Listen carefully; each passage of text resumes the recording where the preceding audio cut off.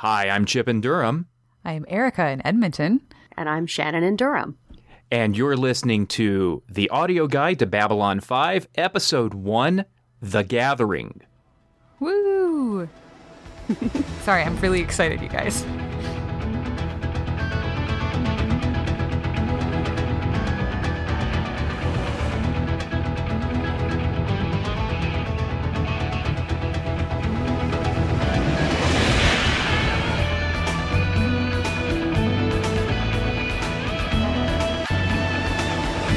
Welcome aboard to the first real episode of the audio guide to Babylon 5, wherein Shannon, Erika, and I escape from the world of Doctor Who and dive into the jump gate and rewatch one of the greatest science fiction television series of all time. Am I right, ladies? Yes. Abso-fraggin-lutely, damn it. We are going to get the phrase abso-fraggin-lutely, damn it, into every one of these episodes, I promise you. I think so. Challenge accepted. Mm-hmm. Awesome. So, if you have been with us from the very beginning, way back one episode ago in our 0 episode, I gave you a homework assignment to watch the first episode of Babylon 5, actually the pilot movie, The Gathering. And by virtue of listening to this podcast, you have clearly accepted this contract between us. And you probably have some questions about what the hell you've just watched. And is it any good? And will it get better? Or will it get worse? Did you love The Gathering? Let us know when you visit us on our website at b5audioguide.com, or let us know on Twitter at b5audioguide. But let's find out what my co-hosts thought of The Gathering. For Shannon, it was the first time watching it in years, and all of a sudden you're starting on the Babylon 5 rewatch completely fresh. What did you think about the first episode of Babylon 5? Looking back, it reminded me somewhat of trying to get a very big ship started, very heavy and ponderous, and the momentum's going to get there eventually, but it was somewhat slow going at first. They had the disadvantage compared to Next Generation that it always got compared to, or Deep Space Nine, in that JMS was having to set up an entire new universe and an entire new world. They didn't even have to deal with that with Next Generation because everybody knew Star Trek. Exactly. That we had no references. We, couldn't assume the Federation, couldn't assume the wormholes for Deep Space Nine. It was all brand new, and he had to somehow get that world built at the same time as the plot line was going and as he was establishing the characters. So there were places I admire that it didn't feel like there were huge exposition dumps, so to speak, but the constant small inserts through the dialogue at times made things drag a bit. If this had been the very first thing that you had seen of Babylon 5 without, having to deal with the fact that you had a husband who was already deeply into the show and all this stuff, would you have come back for more? I would have. Even while there was a lot being built, the things that were starting to come from that build were showing some very interesting ideas, things that, you did not see in as many, in many of the sci-fi shows of the time. Unfortunately, with Trek being everyone's end-all be-all, or Star Wars, and, while both of those have great things going for them, they're also both essentially clean. They're sanitized. I felt like B5 was the first time we got a hint of dystopias, of, conflicts that weren't going to be wrapped up in a neat bow at the end of the episode. Things that were broken that were going to need to be fixed.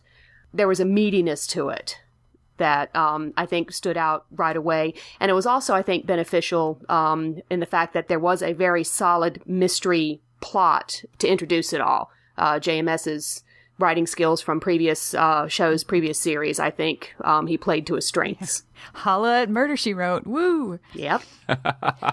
I wonder what it would be like for Jessica Fletcher to come off of the, walk down the Zocalo, I could totally see that. I think you could absolutely 100% drop Jessica Fletcher in there. And I think she probably would have gotten this mystery solved even faster than Commander Sinclair. I'm going to make a comparison that I have no right to make because I have never seen a single episode of it. but it's almost like everything I've heard of Blake 7. Okay, in terms I will of tell you if you're right or you're wrong. Yes, you will. So Shannon was talking about how clean Star Wars and Star Trek are and all that stuff. Everything I've heard about Blake 7 was that you had a lot of shades of gray, a lot of morally ambiguous characters, and it certainly didn't end tidily, at least if you look at the entire series. There's a certain Britishness to Babylon 5, I think. Mm-hmm. Am I wrong?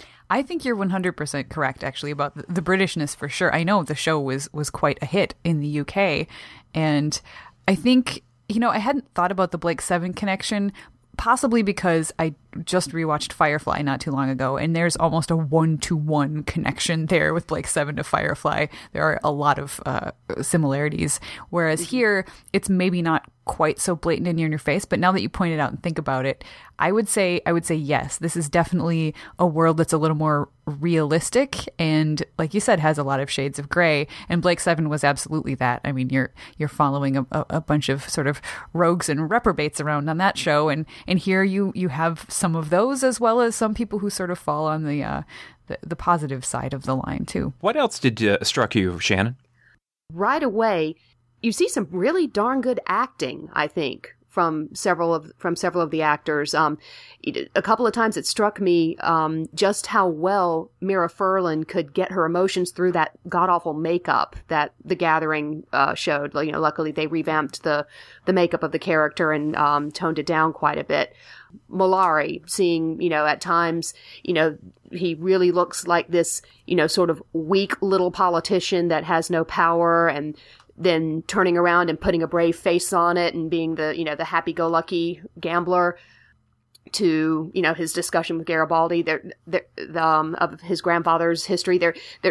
There's right away just all these shades for so many of these characters, for so many of these actors, that they're able to show hints of what's to come, even in this, very first limited couple of hours that doesn't have a whole lot of time for character development yet.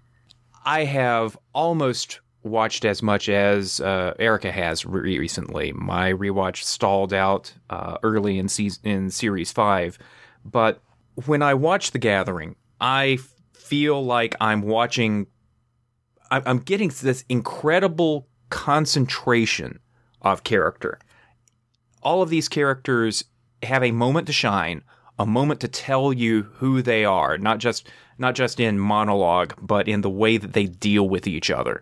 And especially in this version of The Gathering, the TNT producer's cut, the characterization is so strong. That's the thing that gets me past the weak makeup for Delenn and Jakar. That gets me past that weird Muppet dude in the tram when Garibaldi and Sinclair are talking about the early stages of the investigation. What is that thing? There are so many more Muppety dudes in the original cut of this, so you're lucky you watched this. And they're not even Farscape Muppety. They're not even Dark Crystal Muppety. They're Sesame Street Muppety. Which, don't get me wrong, I adore Sesame Street, but on Sesame Street, I don't necessarily Time and a place. Space. Yeah, Time and a place. Exactly. Yeah. There's another piece of the Britishness, almost, the British sci-fi feel I get from this. It's a little stagey. It's a little theatrical. And that's something that goes through the whole run of the series. But I'm okay with that. I'm okay with sort of that sort of heightened space opera-ness to the show. I would argue that even other shows at that time, look at Star Trek Next Generation. I mean, you have Patrick Stewart. You don't get a lot stagier than that. And that is not at all a condemnation. I think it's fantastic. I love Captain Picard. But I think it's still, on space opera shows at that time, that was kind of the expected norm of the way that you played things. Right. It's not like classic Doctor Who with the 3 cameras and everything's running at once and all that stuff, but there's no shaky cam happening here. This is straightforward early 90s sci-fi television storytelling. Mm-hmm. And it works for me surprisingly well. Erika, when was the last time before this that you watched The Gathering? I saw the TNT cut. I want to say it was like a year and a half-ish ago. So that's not a long time. No, not that long. And what did you watch this time? This time, I'm a glutton for punishment. I watched both. Pretty much back to back. Yeah. Both meaning? Both meaning the TNT cut that we mentioned and the original cut that was originally aired as the pilot. Yes. Oh. And did you survive? I did. As a matter of fact, if I had had more time, I was even considering watching again the TNT cut with the commentary that's on the DVD. But I didn't have time for that, so I'm not quite that obsessively prepared this time. Whew, it's probably a good thing. Well, how did you watch it, and what did you think of it? Well, I watched it with my spouse Stephen, who has never seen Babylon 5 at all before. I mean, he had said he had flipped past it a couple of times early on in its run, and it was always people talking in hallways, and that looked boring to him, so he never bothered. Talk about a mixed marriage. I know.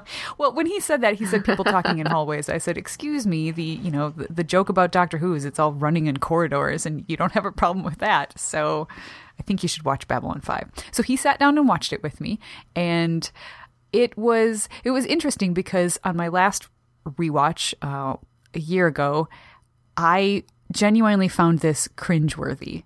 I had already. Actually, it had been a while since I had seen any Babylon 5 at that point.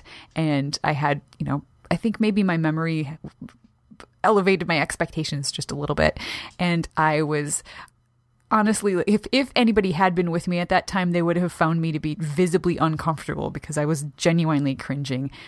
I think I fall kind of on the farther end of the spectrum from Shannon. I thought that there was a lot of exposition dumping and that many of the performances were just so bad that it made me uncomfortable. This time was better, and I think that maybe it's because I had just rewatched the entire run of the show, and maybe it's just because I knew in my heart that it was going to get better. But I still found that the same things that bothered me the last time through bothered me this time through. But I certainly didn't apologize for it or anything beforehand because I didn't want to lower Steven's expectations or anything. But I think that there were definitely some good things about it as well. The mystery, like you said, was good. I like the world building, and despite the fact that the exposition dumping was felt a little bit clunky, I feel like there's no way to get around that in this particular instance because it's got to be clunky because you need to have buy-in from, the people with the money who are making decisions about whether or not the show's going to work. If you have somebody who says right up front, sure, you don't need to make a pilot. We will give you this many episodes and you can just go with it. Well, then you can play things out and take it a little bit slower to give the background and build this world. But when you don't have that and you have to make a pilot and hand it over and say, okay, this is what we're going to do, you really do have to do all of that world building front loaded. And that's what we get here. I might argue with you that a bit, but I'm not sure. Just because I'm arguing doesn't mean I'm correct. Next time, we'll be talking about the first episode of the series proper, Midnight on the Firing Line. And compared to The Gathering, this episode, and I'm not going to spoil, but Midnight on the Firing Line compared to The Gatherings moves like a bullet train. Mm-hmm. And I'm also reminded of Firefly and the way Fox insisted, instead of running with a pilot first, that they started with The Train Job, which was an episode that mentioned backstory just enough to help the person who was just tuning in for the first time, but it moved like just about every other episode of Firefly would move. I wonder if The Gathering really needed to do all that world building. I'm just throwing that out there, and I don't really have the answer for that. But anyway, that was your reaction. What about the newbie? What about your husband, Stephen from Radio Free Skaro, who loves all kinds of horrible classic Doctor Who episodes, but had never had the nerve to try Babylon 5? He didn't say anything at first when it finished, and I turned to him and I was like, okay, well, what'd you think? And he was like, it was a little creaky.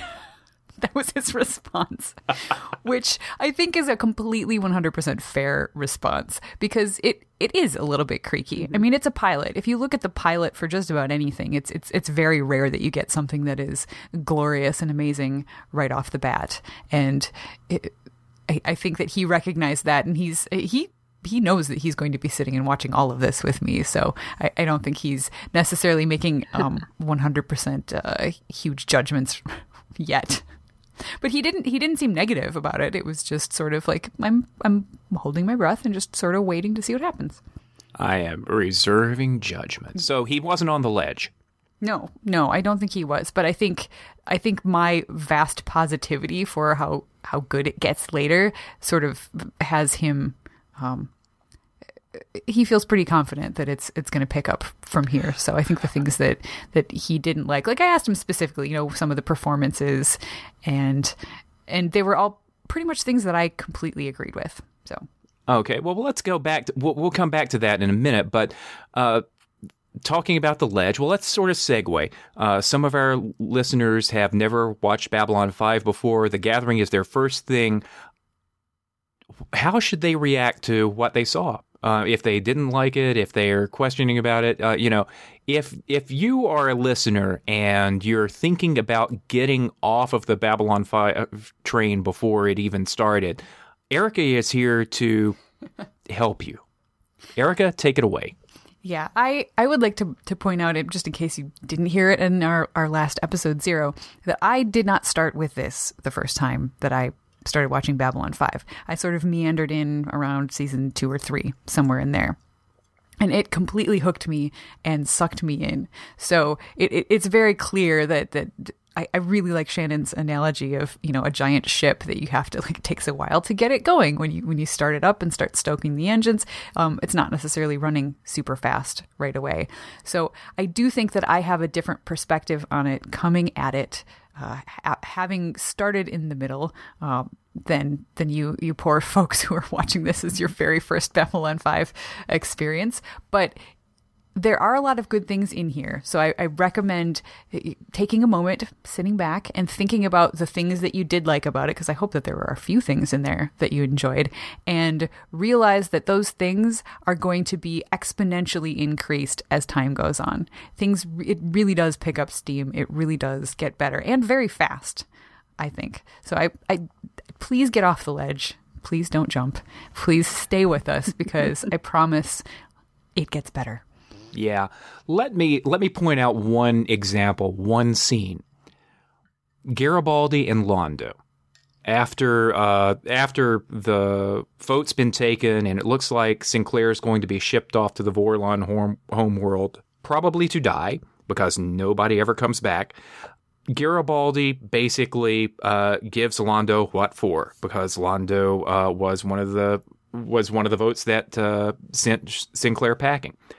And Londo explains that he was being blackmailed by G'Kar. He's really sorry.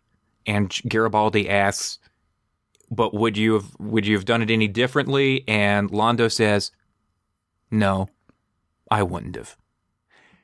You're going to see lots of moments like that when a character reveals his or her weakness and just sort of accepts it and is regretful or whatever, but it is what it is. And I love that scene, and that's an example of the sort of thing that you're going to see a lot of in Babylon 5. Any other bits, Shannon and Erika, from The Gathering that new viewers should sort of latch onto and say, this is what the show is going to be like? I can think of one they don't have to worry about. Those blasted gravity rings will never be seen again. That was one of the scenes that, we talk about cringing. That was one that had me cringing very hard. One thing I would like to point out is the fact that just from the very beginning on, this show is incredibly multicultural and more evenly gendered than you see in a lot of shows, even today. Yes. I mean, it's just completely ahead of its time. That's not something that I was watching for at the time, so I did not notice in the least when I was watching it the first time through. But now that I've been on Verity for a while, like this sort of thing, we talk about it a lot, it tends to jump out at me. And you have characters from all different races. You have plenty of female characters, both in positions of power and positions of no power. And I think that is something that they managed to carry through really well. So it doesn't matter who you are or what you are, even if you're from another planet, there is representation for you on Babylon 5. Sure enough. So, The Gathering. It's a murder mystery. It is, or an attempted murder mystery. It's political intrigue. It's world building. You see who the Narn, the Minbari, the Centauri. The Vorlons are there just to be cryptic, and that's going to continue for a while, dear listener.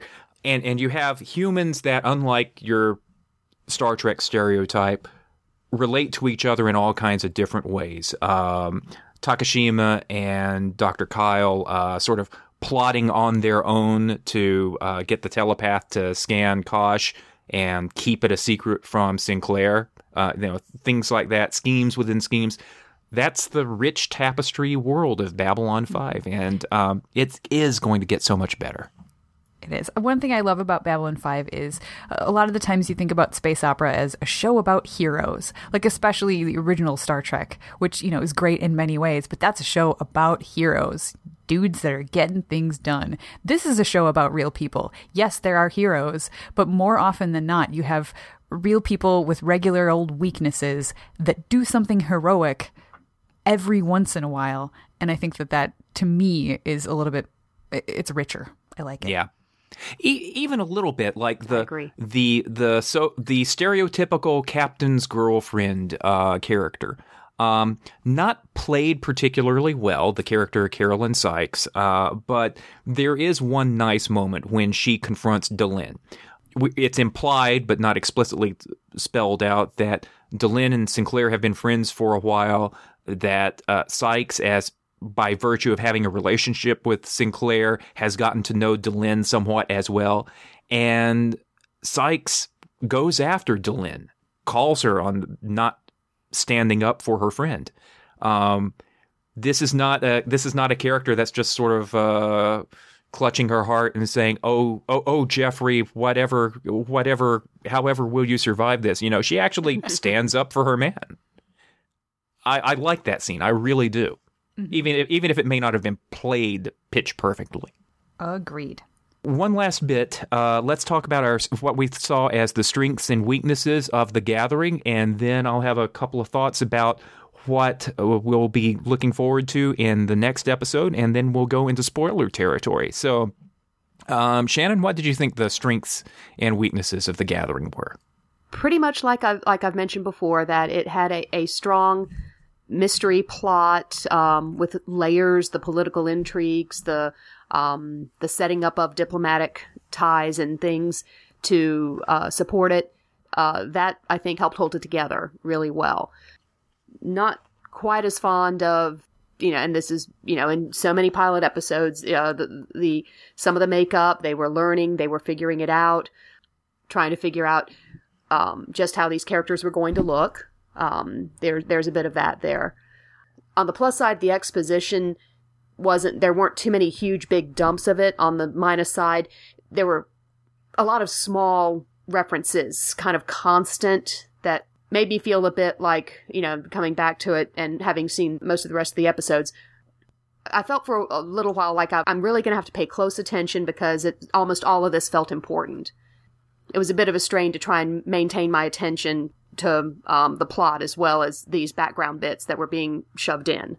For me, I liked the environment. Even though the sets may have felt a little cheap, I liked the lived-in, sort of gritty working environment of the space station. Yes.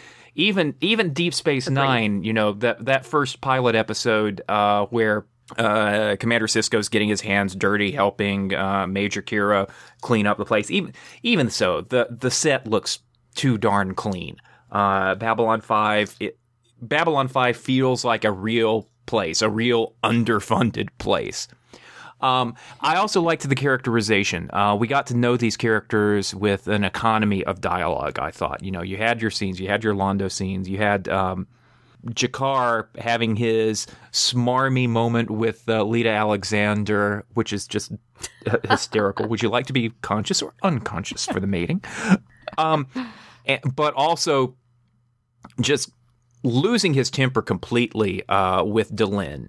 And then, you know, as bad as the magic ring sequence was, and we repeat, there will be no more magic technology in the series. That was just over the top. You know, he goes from losing his temper to quietly dangerous to completely cowed to all the way at the end, really, really scared because he's got this nanotechnology in his intestines that they're going to do awful things to him. You know, it is a wonderfully well-rounded performance by a character who you're going to see a lot more of in a lot of different ways later in. Weaknesses.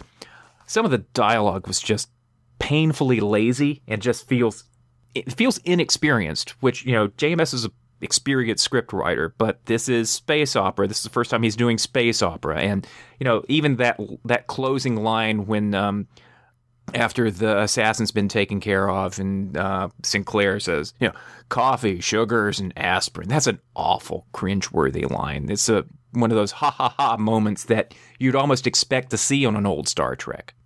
And the painful alien prosthetics and the flimsy props. But all in all, I liked it. What about you, Erika? Well, I'm afraid I have a lot more weaknesses than strengths because I can't call myself a fan of this episode except for the fact that it sets the foundation for so many things that I love later on. When it comes to, say, you know, the props and the sets and stuff, I don't really care about the makeup and the cheapness of the way things look. I grew up a Doctor Who fan, so pretty much I can handle anything as far as that goes. So I don't have a problem with that part of things. But I do have issues with some of the dialogue, like you said, and also some of the goofiness of some of the writing, especially around Lita, the telepath. When you have those kind of like just really over the top obvious gags. Hey, I'm a telepath. You know, yeah, can I see your, and she flashes her identicard, and then the captain says, or the commander says, identicard, or, you know, and she's like, I just knew you were going to say that. I groaned internally, and yeah, and I would also like to let people know that kind of stuff does sort of go away. You don't get anything that's that wah, wah, wah, sort of silly. So I think that was maybe a little bit of the inexperience, like you said, coming into space opera. I think everybody's sort of finding their feet a little bit, except, and here's where some of the strengths come in. I completely agree that I think Jakar was great right off the bat. The characterization was just perfect. And I really enjoyed Londo as well, as just, you know, sort of the sad old bureaucrat who's pining for the lost days of his empire. I think those are sort of the two strongest points if we're talking about simply performance-wise. And Shannon is right that there are not any huge exposition dumps, but I definitely find the frequency with which there are maybe just like exposition drips. It's just like Chinese water torture. Like it's just on your head all the time, little bits, little pieces. And I do think that some of that stuff could have been done perhaps a little bit more elegantly. But like I said before, you need it. You need to find out what is going on in this world, and sometimes being hit with a sledgehammer works just as well. Yeah. So, The Gathering, it's a pilot. And that might be the 3-word review. It's a pilot. Mm-hmm. What happens next time? In 2 weeks, we'll crack open Midnight on the Firing Line, which is episode 1 of season 1.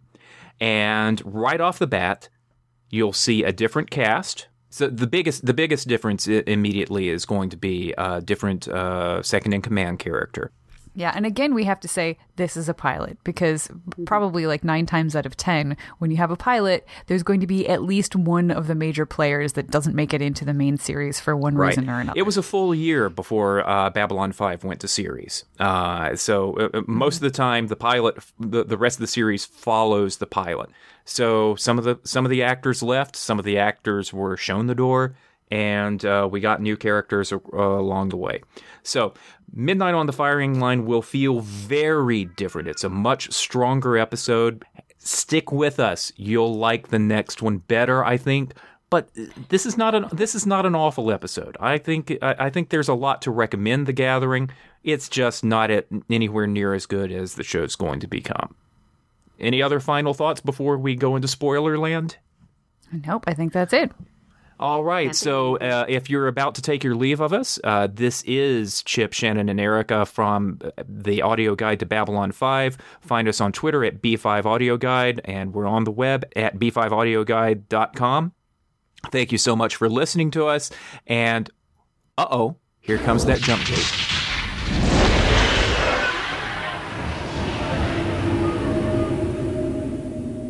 How about that makeup for Delenn? Oh, God. Yeah, wow. You know, I was watching it with Steven, and like I said, he hadn't seen much of it, but he was like, does her makeup change? Because she looks different from the bits I remember seeing. And I was like, yes, I can't explain why they decided to change it. If I tell you what the original concept of the character was, it will spoil something else. But just trust me, it's better, and it's good that way. Yeah, you're a really good spouse to not explain all of that. So let's start off with the fact, and this isn't exactly stuff that necessarily belongs in the spoiler section, but Erika, you actually watched both the original cut and the TNT re-edit of The Gathering. What did you come away with? This was the first time I had ever seen the original cut, because by the time I got around to watching The Gathering and going back to the beginning and starting from there, they had already released the TNT cut. So this was completely new territory for me. I watched the TNT cut with Steven. He went off to play music somewhere, and I was home, and I was like, all right, I am gonna, dial up Amazon and get myself the original and compare. And it was, at the same time, more different than I expected, but it didn't make a difference at all, really, as far as what you take away, I think, from the characters. I think the TNT cut is much smoother. It's shorter. They get rid of a lot of sort of fluff that they don't need. And there are a few scenes that they added in that weren't in the original cut. So there are a lot of differences that you can point to. You can be like, this is different, and this scene is longer, and here they do something really weird. For example, the lascivious scene between Jakar and Lita. It basically, you take the same thing away from it, but in the original cut, they have a thing where Jakar asks if he could initiate silence. I can't remember the word. The privacy mode or something like that. Yeah, he invokes privacy. That's what it is. It's in my notes. And you have this weird, like, the lighting changes, and there's like this weird lit circle around them, and everything else is kind of dark, and suddenly you can't hear anything else going on in the room around them, which is just like, it was something out of D&D, basically. It was like, are we suddenly playing a role-playing game? And so I feel like most of the things that they chopped out made really good sense to take out, because they didn't fit with the continuity of the rest of the series as it ended up running. And the thing that people had mostly pointed at as being the biggest difference was the music, the incidental music, because this was the Stuart Copeland soundtrack. And I guess I've just never been a person who notices the music and stuff that much, because if I would pay attention, I'd be like, oh yeah, that is different. But it didn't bother me at all. And when I wasn't consciously making myself point my brain at it, I really didn't notice. Now, there was one thing that we were talking before the show, and I pointed out something that I think you might have glossed over. But there is one line of dialogue that's been added that was not in the original broadcast. That just, if the people, we completely gave this a miss when we were talking to the new people at the beginning of the podcast, but Lita's in Kasha's mind She's revisiting Kosh, greeting who he thought was Commander Sinclair, and we hear his inner dialogue as he says, "Intilza Valen." Holy crap. Yeah, I don't know how I think that's the one thing that I'm not on board with them adding that in. Because, I mean, yeah, I understand how it's kind of like a nudge, nudge, wink, wink to the people who maybe are rewatching and know it's coming. And maybe it's a little bit of a seed that's being planted for anybody who's paying really close attention. But honestly, I think if I had been paying close attention and I had figured it out from that, I would be annoyed. I would much rather have just been surprised the way I ended up being surprised. Yeah. Coming at it completely cold. I don't know. I think it's vague enough. I'm trying to remember, do they even mention the Minbari religion for the first few episodes? I don't remember any other references. So it goes far enough along that viewers, even if they were paying attention, it's something that might have slipped their mind at the time. But then you go back and rewatch and you're like, oh yeah. I don't think it feels more like I don't that think to they me. actually I don't think they mention him until Parliament of Dreams when they're doing the rebirth ceremony, which is about 5 episodes into the series. Just as a little bit of background, when TNT picked up the series, they ran in the beginning the prequel movie. And then they immediately followed that with the re-edit of The Gathering. And in that re-edit, you get all of the changes that Erika's mentioned. We get the Intilza Valen inner monologue, and we also get the dropped in repeated sounds of when Sinclair's describing the Battle of the Line, and they drop in the dialogue and sound effects from that episode of season 1, and that was kind of painful, actually. I set my ship to ram them. Set course to full velocity ram. That sort of thing. So, but that's how it was. You just had people who were watching it that night on TNT had just seen the Battle of the Line reveal where the Minbari thought that Sinclair was the reincarnation of Valen, and then immediately you're watching The Gathering and you get the Intilza Valen line. That may have worked really, really well for that one night of first run television, but I don't know that it serves new viewers well who are watching it with us right now. Yeah. Okay. Putting it into context like that, I can understand why they did it, and I agree. It probably was for that sliver of the population that experienced it in that way. Yes, I think that was probably a good thing. Yeah. But here we are in a totally different place. Here we are. They did better with other foreshadowing, I think. Yeah. Well, there were let's throw the baton over to Shannon, because you were the one who was actually taking notes, and you picked up on a lot of stuff that was foreshadowing the rest of the series, if I'm right. Maybe not a lot, but certainly several things, leaped out watching again from the perspective of what happened later. There's both foreshadowing and the establishment of characters that you only see the barest glimpses of what they're going to wind up becoming as their arcs go up and turn left and do all of these things.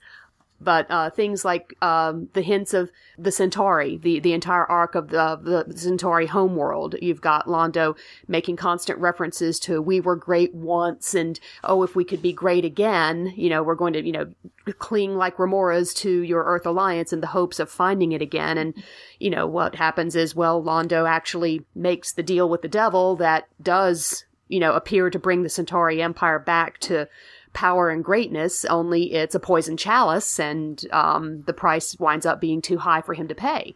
So you get the tiniest dribs and drabs of that. There's the doctor's casual mention of needing to take stims as he's taking care of Kosh to stay awake, and look what happens to the second doctor, to Steve. Shoot, I can't think of... Stephen Franklin. Please don't call him the second doctor. That brings to mind other podcasts. Okay, but Dr. Franklin, winds up having the entire arc of where he does get addicted to stims because he can't handle it all, and he punishes himself with such a schedule. So there's these little bits like that that get thrown in. You know, we get the beginning of Garibaldi's constantly being someone everyone else doubts. And, you know, that turns around and bites them all in the butt there as well because, you know, he winds up being subverted by Bester. So there's all these little bits that, you know, are going to come into play later on. Any other things that had resonances for you as a veteran of the show, Erika? I think for me, it was just kind of fascinating to look at these characters in their, well, television infancy, because I think Londo is the one that stood out to me the most. I mean, G'Kar, we know, goes through, you know, a great big change and becomes a totally different character by the end, but he's still got that same sort of heart, and that was wonderful.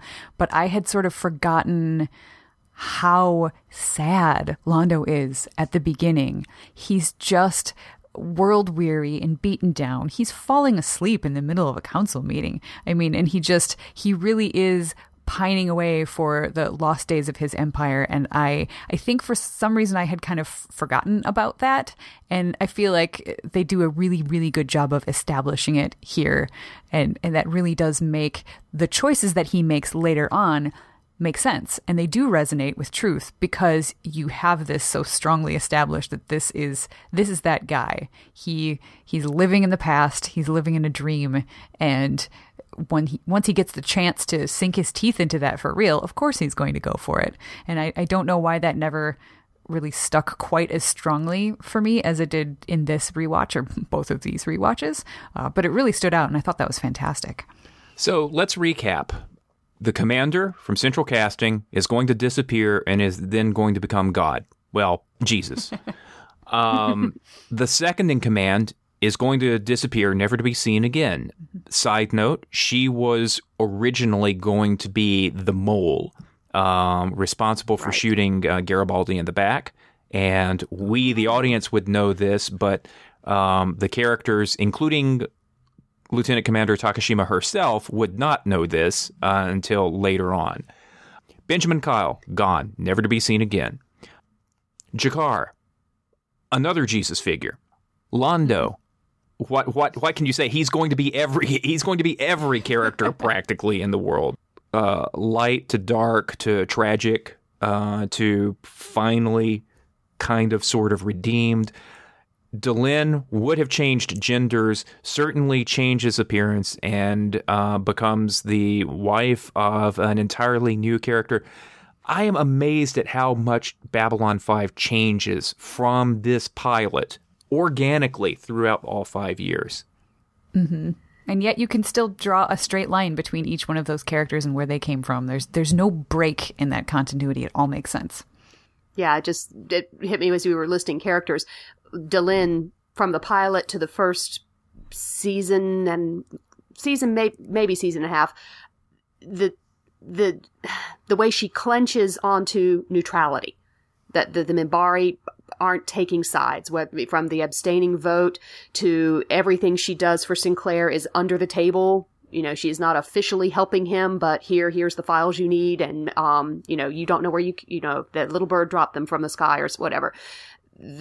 That whole stance that represents what the Minbari do for far too long until the conflict is, you know, practically dragged to their door and they have to step in. Things like that get really firmly established here. Yeah. I enjoyed watching it, and I can forgive a lot because I know where the show is going, but you know, it does get so much better. I think the thing that made me do the biggest double take was seeing Ed Wasser in like the very first scene. And I mean, again, I am a Doctor Who fan, and Doctor Who recycles actors like tissues. So, I mean, I don't have a problem with an actor playing one character and then showing up later to play a different character who is more central and important. But I had forgotten that he was in there like right off the bat, and I was just, double take. Yeah. And I'm sure there was tons and tons of fan fiction explaining why Mr. Morden was calling himself Guerra and was working on the station at that time. Right. Okay. Erika and Shannon, enjoyed watching this with you. I look forward to watching Midnight on the Firing Line in a couple of weeks, and I think that is enough for tonight. Okay. So, for the audio guide to Babylon 5, this is Chip from Durham. Erika from Edmonton. And Shannon from Durham. And we'll be back in 2 weeks with Midnight on the Firing Line. Take care.